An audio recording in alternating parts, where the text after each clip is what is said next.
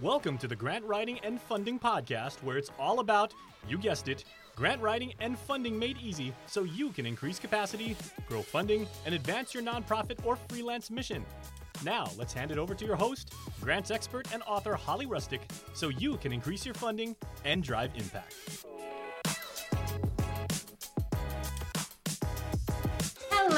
Hello. It's Holly Rustick here with Grant Writing and Funding, and welcome to the Grant Writing and Funding Podcast. I'm really excited today. We are on episode 193, and as promised, I have Mr. Sean Kosofsky with me today. He is known as the Nonprofit Fixer, and he has been actually on the show before. And I actually love collaborating with Sean because of all of your amazing contributions to the nonprofit world. So welcome to the show, Sean. Thanks so much. Excited to be here. All right. So, and Sean is just really amazing, that you come back on because you really talk about board development. You're an executive director yourself, and you've been involved for many years, about 25 years in the nonprofit sector, doing different types of activism, really involved in climate justice and a lot of different movements that you personally have just been passionate behind. And then, of course, being an executive director yourself and leading your company, the Nonprofit Fixer, to help the problems that you've really overcome. And you see a lot of the different executive directors and board directors struggle with. So I just want to commend you. And I just want to say that a lot of people out there are anxious and excited to listen to this one today, because you're going to be talking about how to actually utilize that fundraising, that development committee that the board has or should have. So welcome again. I'm really excited to get started on that. And for all of you guys listening out there, do jump over to grantwritingandfunding.com/193 to get all of the show notes today. And we also have something else coming up. Sean, you want to talk about that a little bit, what we have coming up in the next couple of weeks? Yeah, coming up in early November, on November 3rd. I'm in Eastern Standard Time here in New York. I used to live in San Francisco. Now I'm in New York, so still getting adjusted to that. But on November 3rd, we're doing a really great training about boards and how to engage your board to turn the whole organization around. You need a strong board. And so the title of the training is Transform Your Board in 90 Days, because the tools and the tips we're going to talk about can really be implemented and put into effect in 90 days. And so it's a really important and effective training for folks in a very tight window. And you'll get some freebies that day also, but people have really loved this training. Yes, and I absolutely love the training. I've been a part of your training before on this, and it's so beneficial. So for those of you who are listening or watching the podcast and you want to join, it's a free training. It's an hour long, and it's just amazing. And it's going to show you exactly how to transform your board of directors in 90 days. So if you are feeling stuck, if you're feeling stagnant with your board, maybe, you just haven't had the type of board involvement that you hope for, and you could be an executive director, or you could be on the board yourself and wondering, how do I really get this moving and producing the results that I see other boards producing? Definitely check out this webinar. It's free once again, and Sean is going to give his expertise and some freebies. So you can definitely sign up for that at grantwritingandfunding.com/193. We do have limited slots, so please do sign up soon. And once again, that's happening on Wednesday, November 3rd, 2021 at 3 p.m. Eastern Standard Time. All right. But let's get into it today. Like I said, you wanted to really talk about a committee that the board should have. So this committee you may or may not have. So Sean's going to talk about how you can really leverage this committee, and also talk about some fundraising tools, and really talk about board structure. So you want to go ahead and get going on that, Sean? Yeah, I think that it's really important when we're thinking about nonprofit boards to think about the board as the owners of the nonprofit, right? The nonprofit board really is the incorporating agent. And when you are part of the nonprofit board, you have it in your responsibility to make sure that the organization that you're leading is resourced. Boards can't just pass a budget and then walk away. They can't just say, oh, we're going to spend $1 million and raise $1 million, and then only be there for the spending part. Boards have to be there for the raising part, right?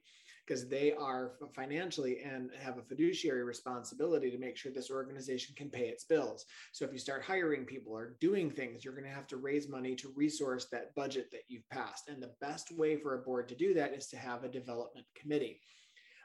A plan, all these other things that boards can have or nonprofits can have, all really stem from infrastructure. And what you do need with a nonprofit organization is a committee structure. Most nonprofit boards do have committees. You can put this in your bylaws or you cannot. You can decide to have committees that are standing or just ad hoc and they come and go. But generally, there are 3 committees that you're definitely going to want to have.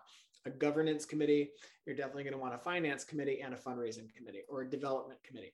And development's the term that people typically use because it's not just fundraising. It is like all these different ways that you're growing the organization. Now, on this development committee, you could have all sorts of individuals from the board itself, or you can populate your development committee with people from the public.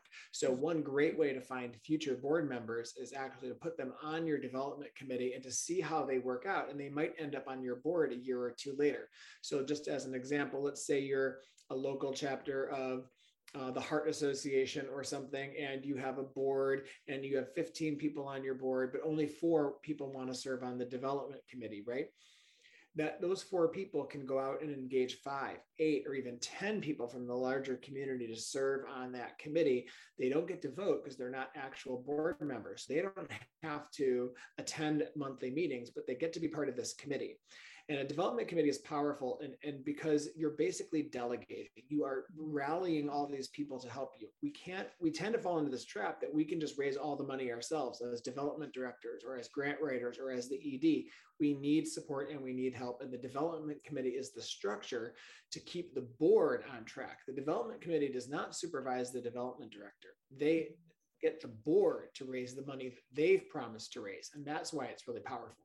Yeah, no, I love that. And just as a side note, that's how I got involved to be on one of the boards that I'm on is I was on the fundraising or development committee first, right? So I was on that for a couple of years. I really liked what the organization was doing and I wanted to support them and be involved, right? Because it's a great networking opportunity to be on those committees a lot of times, especially if you're doing events and stuff, because then you're also meeting other people at those events, et cetera.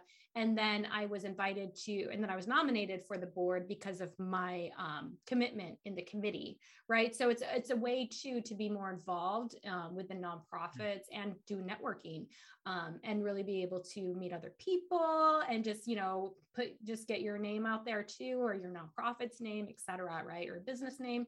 So it's a great way to kind of do that and move forward and see what the nonprofit that you're volunteering for it on the committee is really doing. So absolutely. And I love what you said about how important it is to have this committee, because if you don't have this committee or if the board's trying to do it all, the board has so many other responsibilities. And especially as a committee member, what was great about it is I didn't have all the responsibility as a board member too, right? I was able just to show up to my committee meeting and I was able to really, be involved with those events, but I didn't have to do everything else that the board member does. So that's also another advantage, I think.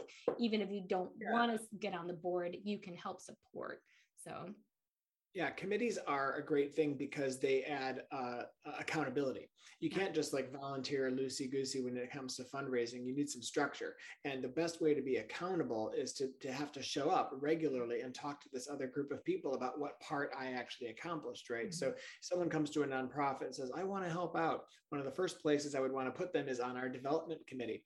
And there's so many ways to help out in development that don't involve asking for money, but you definitely need to be part of a development committee. And so many nonprofits don't have a development committee. And it is one of the huge reasons keeping them small or keeping them behind, because they have not fully engaged their board members. And usually it's because they're afraid. They're afraid to actually ask their board members to fundraise. And that's why they don't create this committee. Wow. Do you think there's something behind that, like that fear and that limitation? Yeah. Mm-hmm.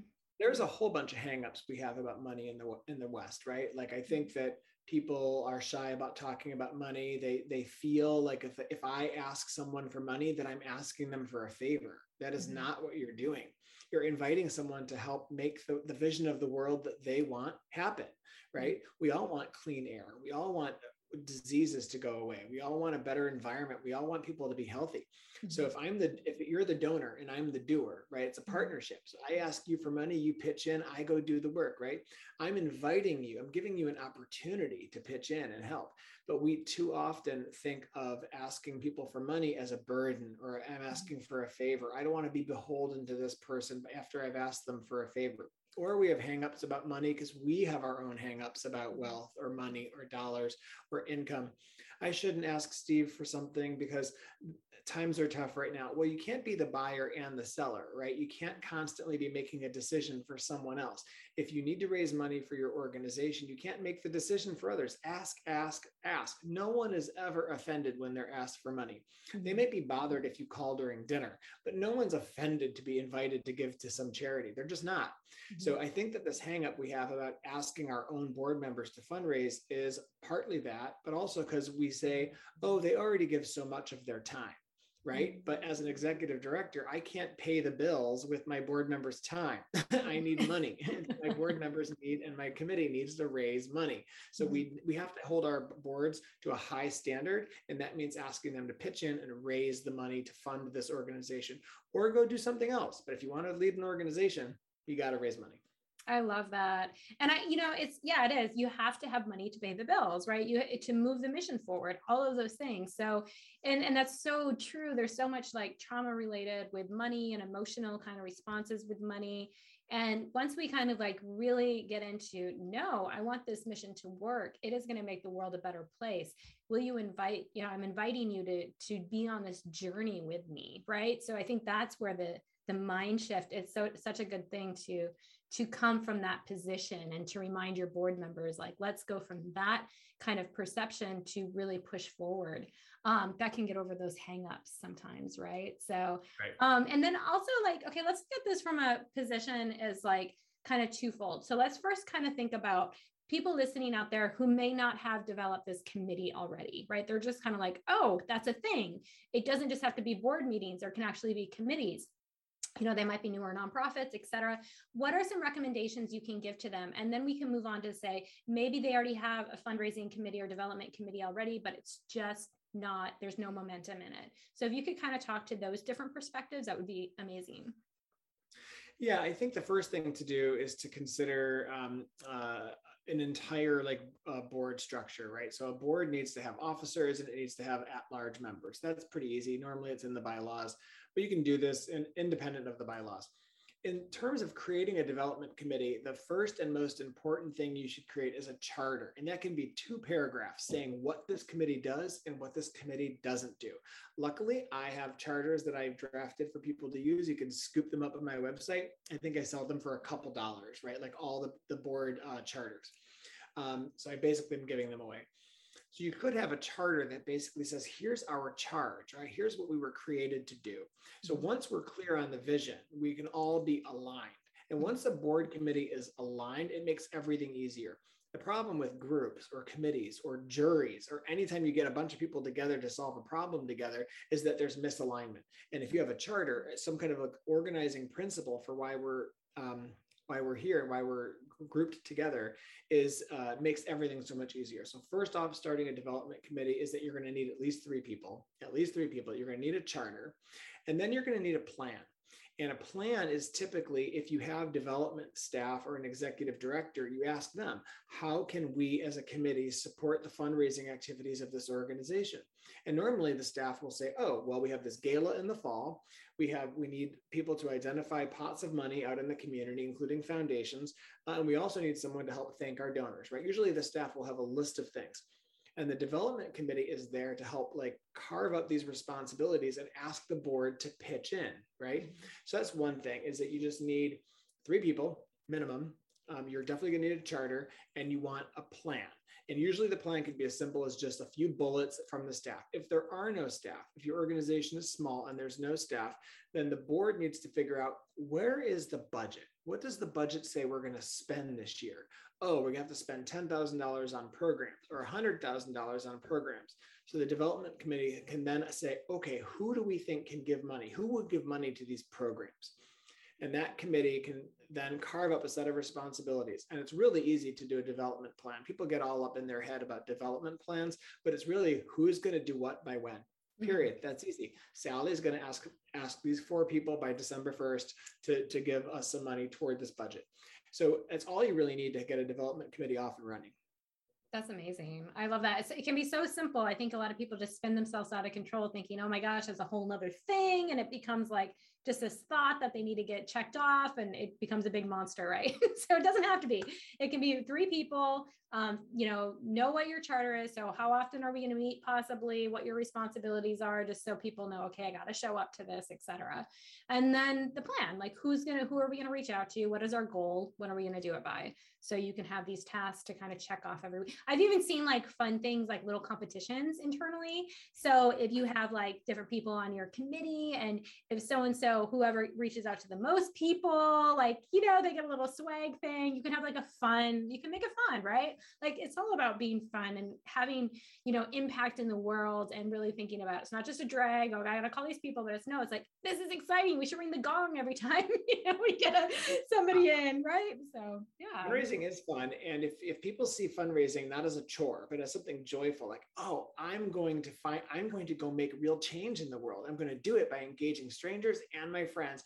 And they're going to see what a great person I am because I'm pitching in and I get to learn new skills and I get to party and have fun. I mean, who doesn't want to have like a cocktail night? If events are your thing, great. If you're more of an introvert and you don't want to do that, but you want to find other ways to raise money, you will learn new skills. You can run a Facebook fundraiser for your board. There's all these things you can do, whether you're an introvert, extrovert, whether you have 5 friends or 5,000 friends. There's all sorts of like fun and interesting ways to go about doing the fundraising. But you're right. It's like some people just get all geeked out on it. And then once you have your first success, once you start really raising money, you're like, oh my God, this was so easy and so much fun. And I contributed. It just is so rewarding. Yep. Sorry, there's a little background noise right now. They're wind blowing outside. I can't hear it. So. Oh, good. Okay. So yeah, so there's so many, and like you said, there's so many different things. I know one of the things we like to do are golf fundraisers. So, and I'm not a golfer, right? So, but it's fun to ride around in the golf carts and deliver drinks, like, take a drink or 2 as well, going around. Like it's a fun day out. You get to chat with somebody in your golf cart, you know what I mean? So it's, you can have a lot of fun in the events themselves as well. And so let's kind of look at it then. If you already have this committee, but you're just not getting people showing up, maybe, you're not getting a lot of momentum in this. How can you kind of revive it, So typically what happens is so whenever you have a group working on something, there's something called social loafing. Social loafing is a social science term for as groups get bigger, they get lazier. And what that means is like if you're in town, that's so cool. Oh yeah. Like, oh, I don't need to show up for the board meeting. They're going to have quorum without me. You just tend to get lazier because you think someone else is going to pick up the slack. It's that same old joke about when no one wants to be part of a study group, like a group project in high school or college, because someone's going to end up taking on all the work, right? Mm-hmm. Whenever you start adding more and more people to a group, someone's going to get lazy. And it's actually just part of how we are. And so if everyone's walking around town square and there's some person that just tripped or fell or something like that, or someone that's hurt, we tend to walk by because we think someone's going to handle it, right? We tend to just, so with the larger the group, the more we abdicate responsibility because we assume, of course, someone's going to help this person, but I'm in a hurry, right?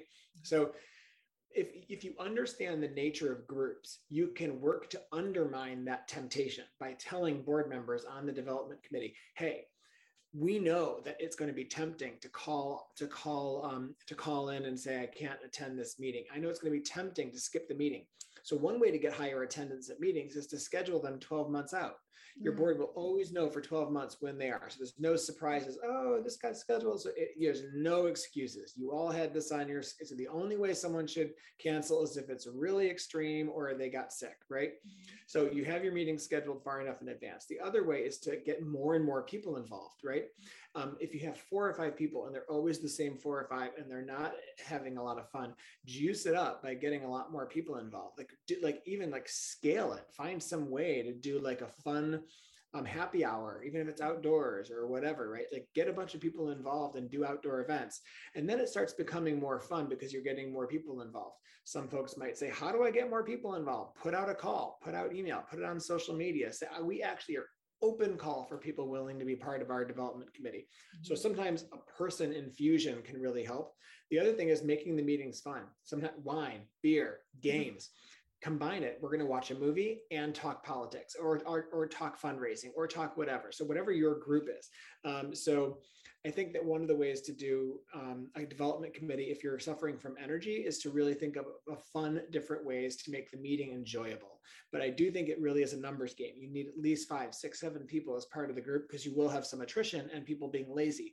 And if someone says, I can't make the meeting, they are assigned more work, right? That's one of the penalties. If you cancel on a meeting, we're going to assign you stuff if you don't show up. So it gives an incentive. Voluntold, exactly. So there's a lot of different ways, but you can still keep it fun. These are volunteers. So yeah, I love that. Yeah, and it's about, let's create this fun thing to do, right? Like let's have challenges, or let's just show up and have it at happy hour instead of like, a lunch meeting where everyone's rushing back to work. Let's make it a little bit more relaxed so we can really focus on why we're here, right? And having fun about and thinking about how fun we can make this, how much fun we can make it. So I love that. Also, now looking at, those are great tips too on that inertia, how to overcome that. Because I've seen that in a lot of different committees, right? So I love those tips. I think they work. I've seen them work personally. And I'm willing to try some of these other ones too. So, have more fun. But what about now? You also have different fundraiser ideas. You do have a tool on how to actually come up with ideas. Because the other thing too is you can just get stuck with doing the same old fundraisers that just are now boring, if you will, or they're just not working as well, or they're burning out your sponsors even. So how can you come up with like new ideas that can also help give it that juice that it needs? Yeah. So one of my nonprofit clients told me, hey, we really want a list of things to give our board to do to help with fundraising, but they're very shy about directly soliciting, like asking another carbon-based human for cash. Like they were like very nervous about that. Everything else about fundraising, they're willing to participate. They're willing to lick envelopes, but they just don't want to ask another person for money. And I was getting this kind of concern from so many groups. So I finally spent days compiling with my team over 100 ways that boards could pitch in for fundraising without actually asking another person for cash. And there's a huge list. Again, it's like 115 or 117 on the list now. And maybe we'll drop in the link for the on the blog post so folks can go see that. But at my website, nonprofitfixer.com, on the blog, you can go find this. It's one of my most recent posts. And in that list, there's just like a whole bunch of things you could do. Board members can go out and prospect, learn about what foundations give money in that state. They can run around in the community and find out what the sponsorship opportunities are. Going to a local restaurant, how do you engage with nonprofits? Do you have gift cards you give away? So you're not asking for cash, but you are asking businesses about sponsorship. So it feels more like a give and take, right? There's over 115 of these things that people can do that I think people would find very useful. So you could present this to your development committee and say, choose. Right? Here's 115 ways you can do stuff this year. There's no excuses now that why you wouldn't be helping to procure money for the organization. One of them is just get us in front of the media, call newsrooms and pitch, get us in the press, because people getting in the press sometimes leads to donations, right? So there's so many ways you can do things that feel like program work and activities, but they're really kind of fundraising too and marketing. So that blog post is great. We could share that with folks too, but it is a huge list, and no board should be able to look at this and have an excuse for why they can't fundraise. Oh, I love that. Yeah. And we'll definitely share the link. Absolutely. Because that is such a godsend. I'm so glad that your team built that, because so many people, they get stuck on what should we do? Right. So having a list, then it could just be an easy, okay, we're going to select these 5 to 10 things to do right this year. And this is how we're going to do it. And then that can make your plan. Because some of you guys have said, develop a plan. Wait, I don't know how to do that. That could be as simple as you could do it too. Is I'm going to select 5 to 10 things of these things on Sean's list, right? Out of the 115 I can choose from. And that's what our plan is this year. So I love that. Thank you for that resource. That's going to be super helpful.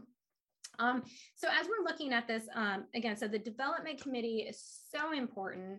It's important to bring fresh people in. It doesn't all have to be your board directors, nor should it be all of just your board directors, but really getting other people in and looking at too, maybe inviting people that have relationships in the community as well already, with different businesses that they own, or, you know, different things that really connect with your nonprofit, right? Maybe some of the same mission oriented focus as well. So can you kind of talk about that too, if you want to look for people to invite to this committee, who might you be looking for?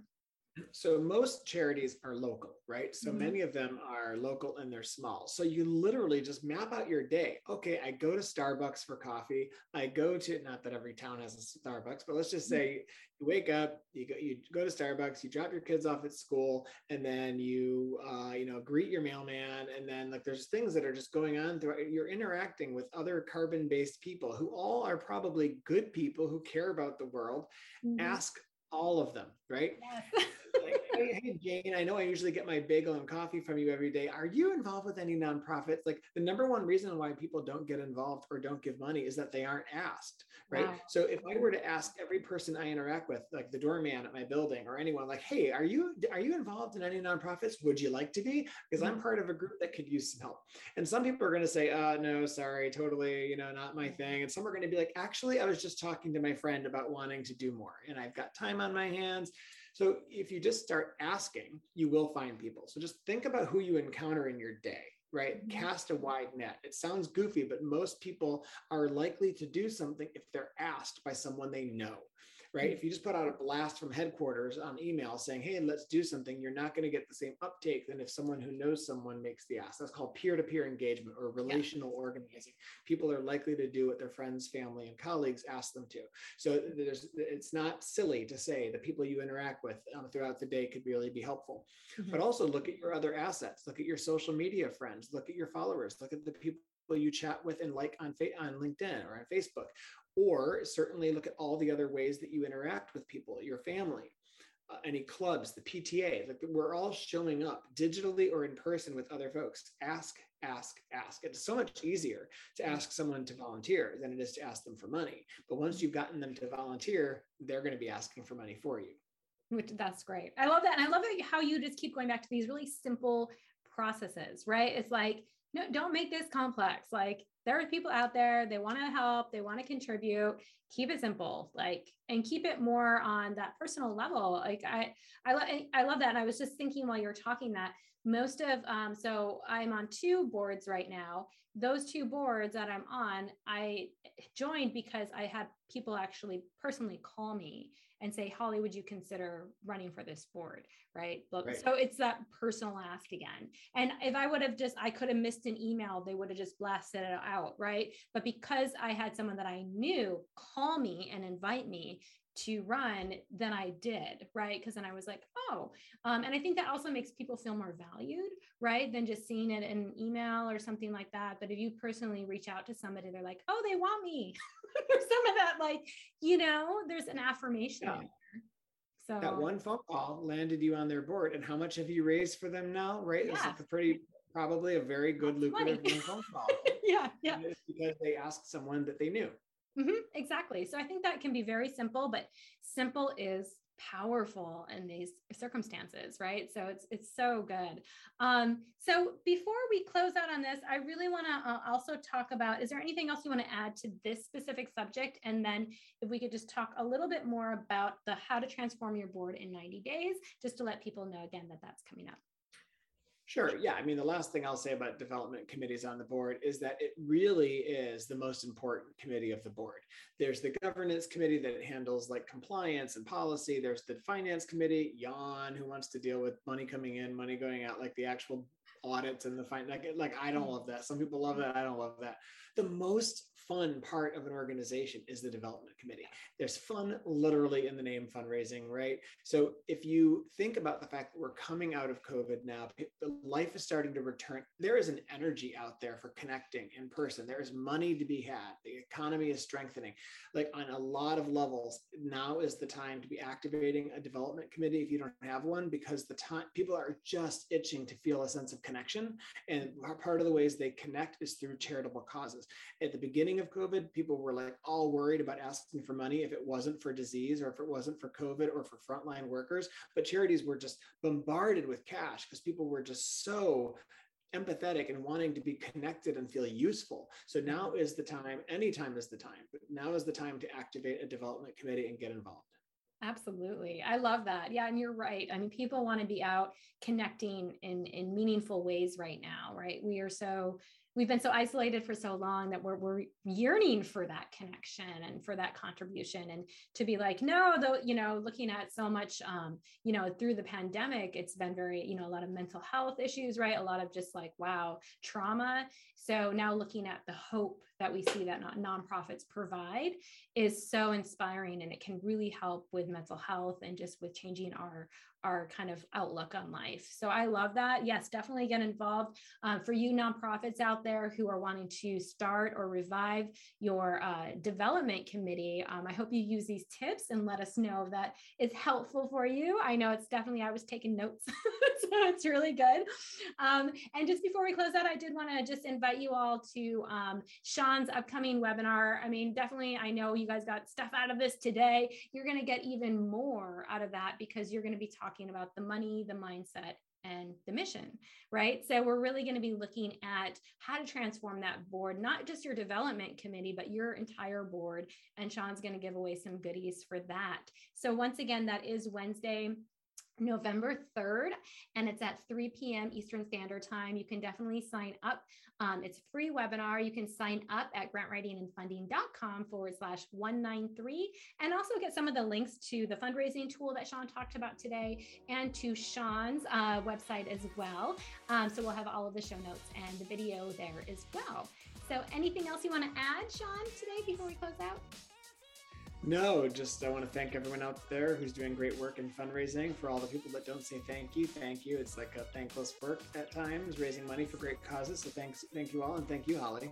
Yes, you're so welcome. And where can people directly reach out to you again, Sean, as well? Definitely at nonprofitfixer.com is my website, but you can also email me at Sean, SEAN, at mindthegapconsulting.org. Awesome. mindthegapconsulting.org. So that is great. Thank you once again for coming on the show again. And I'm sure we'll have you plenty in the future as you just contribute so much to the nonprofit sector. Thank you for your time today. And I will see you at that webinar. So I'm really excited about that as well. Awesome. Great to see you too. All right. Bye-bye. Bye.